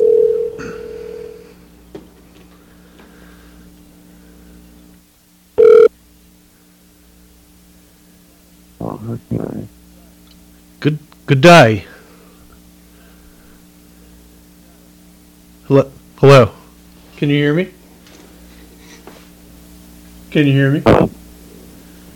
No problem. Hello? Hey, can you hear me? Anyone there? This is, Hello? You've reached Delaware Dan. Dave. Yeah. Alex. Dave. What's good? I think it's just me and you. I was trying on the phone with one. I was trying to conference call it. I think he's there. He's recording this. I'm recording right now. Alex, you there? I'm here. I can't talk anymore. I gotta go back to work. Hello? Oh, okay. All right. Bye, Alex, if you can hear me. See you, Dave. Hello? Hey. I could hear your conversation.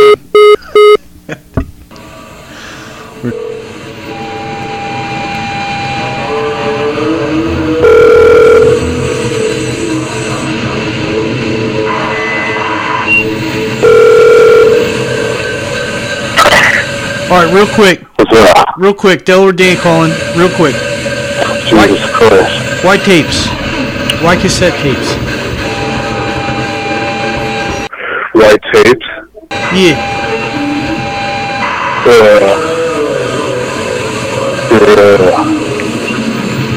Most ergonomic medium, at least in terms of analog mediums are concerned. Sounds pretty good. And do they have any kind of special qualities that they enhance or anything like that for music? You have what? Any kind of enhancing qualities on them? You said the word enhancing? Yeah. Yeah. I mean, it's tape. So, I don't know. That's pretty good. Depends on who you are. You know, what your ears like to hear. But, yeah, I mean, it certainly has its characteristic. That's pretty good. All right, I gotta keep moving. I'm cold calling a bunch of people down the row, so I'm gonna call you back. But thank you for your input.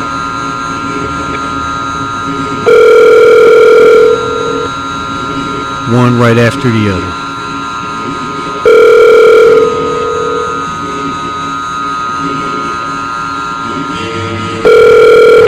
call has been forwarded to...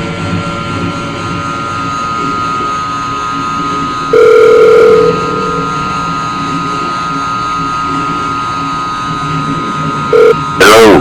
Hey, Tom. What's going on, Alex? Not much. How you doing? Pretty good, bud. Hell yeah. No, I'm just dropping a line. Where you at? I'm in. Okay. Yeah, I'm living down here now. It's fucking not winter. All winter long. Oh, that's nice. It's pretty good. How you doing? I'm pretty good, man. Hell yeah. Yep.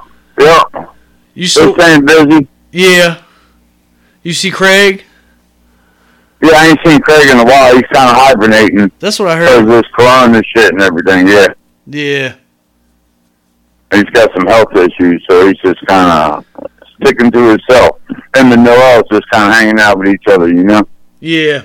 I can see that. Yeah. Oh, I know what we can do. I got a good plan.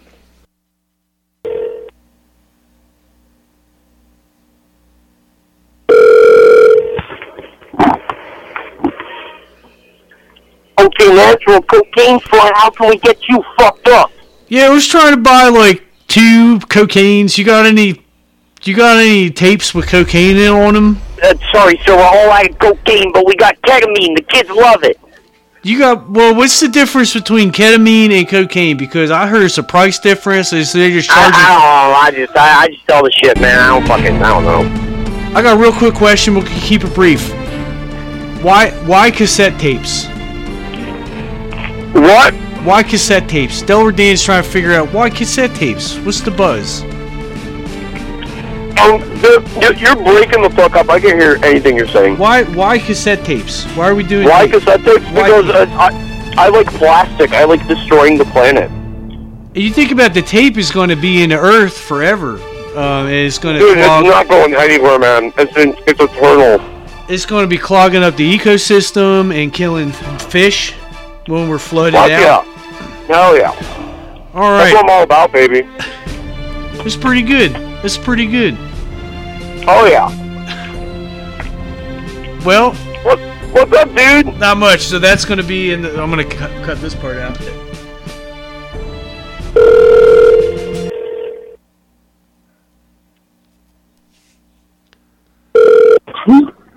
No, cause this is. Damn it. All right, that wasn't gonna work. That wasn't gonna work no way. All right, so how come? I want to know. Is this thing on? I want to know how no one done made this observation yet. Just sitting here thinking about stuff, but like, didn't DJ Screw? I think he was using them tapes. You know, I think he was using tapes. And that's how he got the. He slowed them down. You can make them sound really low like this. Like you're Chris Christopherson or something. Don't do that, Blade. Don't do that, Blade. So I kind of think about, if he's chopped and screwed Chris Christopherson, then, it's probably pretty good. All right, Delaware Dan. Their problem. All right, Delaware Dan with a new announcement. If you and your family suffered from traffic jams that resulted in the loss of stool during a high-octane sonic stress stimuli emitting from the tip of the frothing tip of the tip frothogen and froth tip dippers, then no problem. Call now. Call Delaware Dan for a free dirty chai latte enema that were all present for the birth of the concept of birth itself. Call 302-024-4200. Call Delaware Dan. And, a couple things to think about moving forward is how often do you listen to tapes? Send your answers in to Delaware Dan at 420 Cemetery Lane, 69 Road, extension 69 at gmail.com, Wilmington, Delaware 19808. Just send us a little, drop a line, come on down. We're in Pike Creek. We're down there at the, what used to be the Pike Creek Bowling Alley. It's not there anymore. It's filled with bullet holes. I don't know what happened.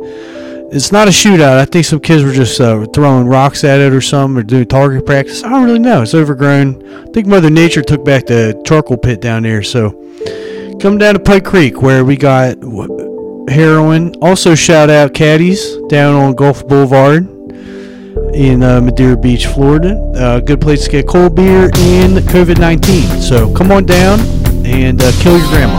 All right, Delaware Dan, thanks for tuning in. Delaware Day, Delaware Day, Delaware Day, Delaware Dan, Delaware Dan. Up in Delaware Dan, I've got this Delaware Dan that won't Delaware, Delaware. Delaware at you in Delaware. Delaware tonight. Now I've got Delaware in my den. With the Delaware den. Fuck you, Delaware den. Delaware Dan. Fuck you, Delaware Dan. Delaware Dan, Delaware Dan. Delaware Dan, Delaware Dan. Delaware Dan, Delaware on the Darling Dan tonight. Delaware Dan. Fuck you, Delaware Dan. Delaware Dan. Fuck you, Delaware Dan. Delaware Dan. Shout out all the tapes out there. People doing tapes. People spending money on tapes. God bless you. But He won't bless you if you don't buy the tape that has the blessing of God in it. So you gotta buy the tape. But did I take you by surprise? This is the part where, this is what I'm imagining is they're going, now they're really making out. They're going to be like, I'm going to become a dad. This love was meant to be.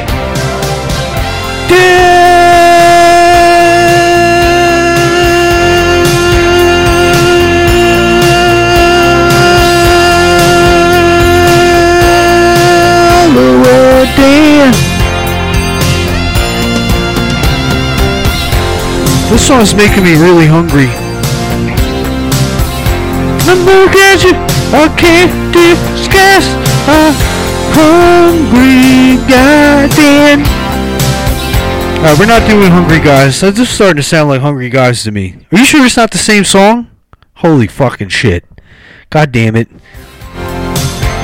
It's the same fucking song. How about that? Alright, well, fuck it. Anyways, thanks for tuning in, Delaware Dan. Tune in next week when we tally up the votes.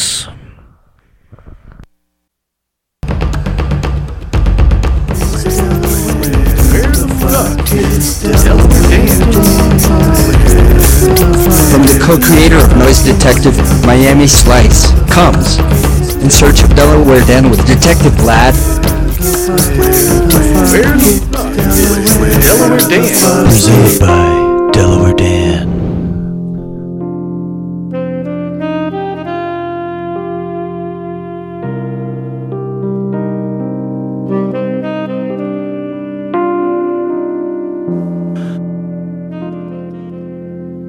I began my journey by getting on the train, and I realized that I was the only one not wearing a mask. So I buried my tail in shame and turned tail and got my tail out of that train. I decided I'd hitchhike, but no one would pick me up. I ended up getting arrested for hitchhiking, which ironically backtracked me several hundred miles. I knew eventually I'd make it to Florida, but I wasn't sure how. All I knew is I'd be kicking and screaming just to know where the fuck Delaware Dan went. Somehow, through an extremely complicated series of events, I made it to Florida, but only the state border. Technically, I was still in Georgia, but a forest fire obscured my way. I decided to hightail around the fire by jumping into the water. When I emerged, the wind carried me to a whole new Earth. Earth 2.1. A new Earth that is indeed spherical in shape, as well as omniscient. The planet's intelligence then summoned me to I-275, where I made my way to Hillsborough County, Tampa Bay. I crossed the bridge, but only after paying the toll exactly 2 pence. Forth, whence I then traversed the bridge, and I made it to Pinellas Point. The meeting of the pines, they say. I could tell I was on the trail of Delaware Dan. A Joe Biden sign was spray painted into the corner of the police station. Must be a Democratic mayor upon these realms. I continued into Pinellas Point, reaching Seminole, Florida. A Seminole part of Florida. A wasteland of McDonald's and PDQs where people do mind their P's and their Q's. My accent has changed. I am still the same detective. I continued my search for Delaware Dan. Strip mall after strip mall, strip club after strip club, and stripper evading police for having broken into the Capitol building on June 6th. I did not disclose her identity to the police, however, I did.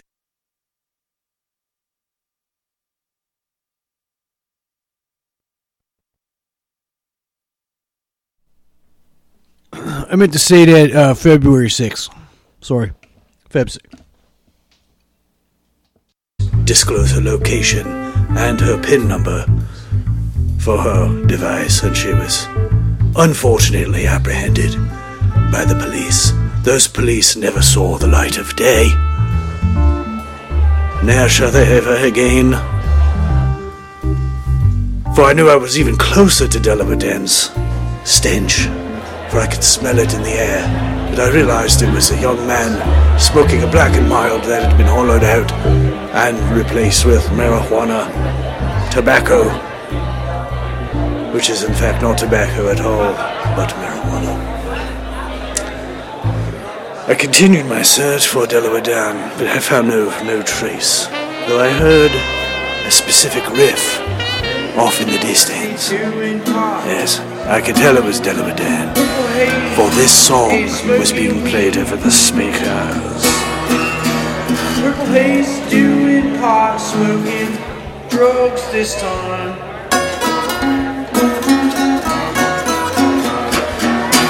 I approached the person responsible for putting this sound over the loudspeakers, and they turned out to be a scrawny little man who is in fact manning the soundboard. And I said, I am a detective. I says to the guy, I'm a detective sent here from the north, and I need to know, is Delaware Dan here? I don't actually know what you're talking about. I'm just a sound guy, you know. Don't blame me. I just work here, you know what I mean. I don't give a shit about that. I just need to know the whereabouts of Delaware Dan. I don't know anyone named Delaware Dan, but, you know, I gotta get back to my job managing this band here. And what is this band called? It's obviously Delaware Dan's band. That's what it says. Delaware Dan's band. One word, D-A-N-S B-A-N-D. I don't know, I'm just the sound guy. I'll let you do your work, sound page boy. But if you see anyone named Delaware Dan, you be sure to contact me. You can contact me by a smoke fire. Burn yourself, self-immolate on fire, and I will follow. I will find you. Alright, man, fucking weirdo creep, get out of here. whatever. Just see ya, okay, whatever. I felt I was close to the trail when I realized the following morning, after having passed out in the bushes outside of the bar, I never made it to the beach that day, now that I think of it. But I did pass out in the bushes next to the bar, between the bar and the beach. I was passed out in those bushes and covered in gull feces, as well as osprey feces, as well as other types of fowl, and the feces from which the fowl emits. Delaware Dan, you're not far from me, I can tell. Wait, what's that? There's a car, suspiciously, with a Delaware license plate. Perhaps I shall investigate. Excuse me, sir. Whoa, man. I don't know you. Get away from me. What are you doing in this car? Just gotta mind your own business, man. Just get out of here. I think you know what I'm talking about. You haven't said anything yet. Why would I know what you're talking about? I'm saying, where is Delaware Dan? You mean the band that played yesterday? Yes. Wait, band. So there's more of them. There's a one-man band. It's called Delaware Dan's Band. You never heard of them? No, I haven't heard of them. Of course I've heard of them, you silly mock me boy. I shall smack you on your bum with a sword. Okay.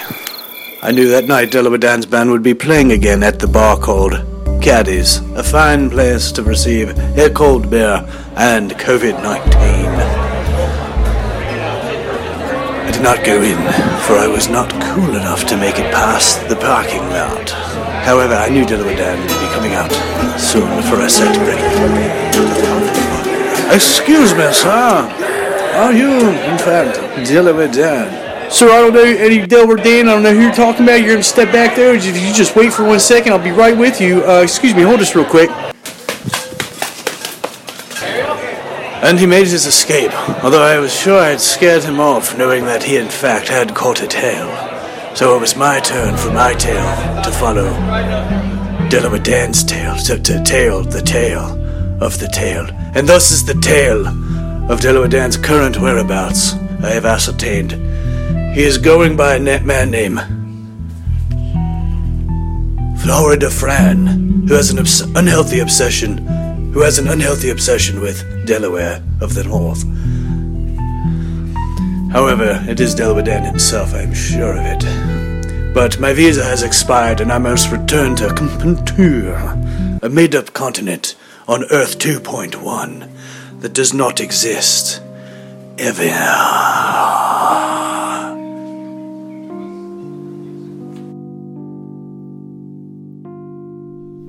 Alright, so there you have it. They never found Delaware Dan, and he's definitely not in Florida. So, those are the facts. Thanks for tuning in, folks. Next week, we got the return of Bayview Bunkies, and a couple special guests lined up to call on the flip phone, Delaware Dan Temple Marketing Telecommunication Podium. Thanks for tuning in. Delaware Dan. Hungry guys. I feel the magic between you and I.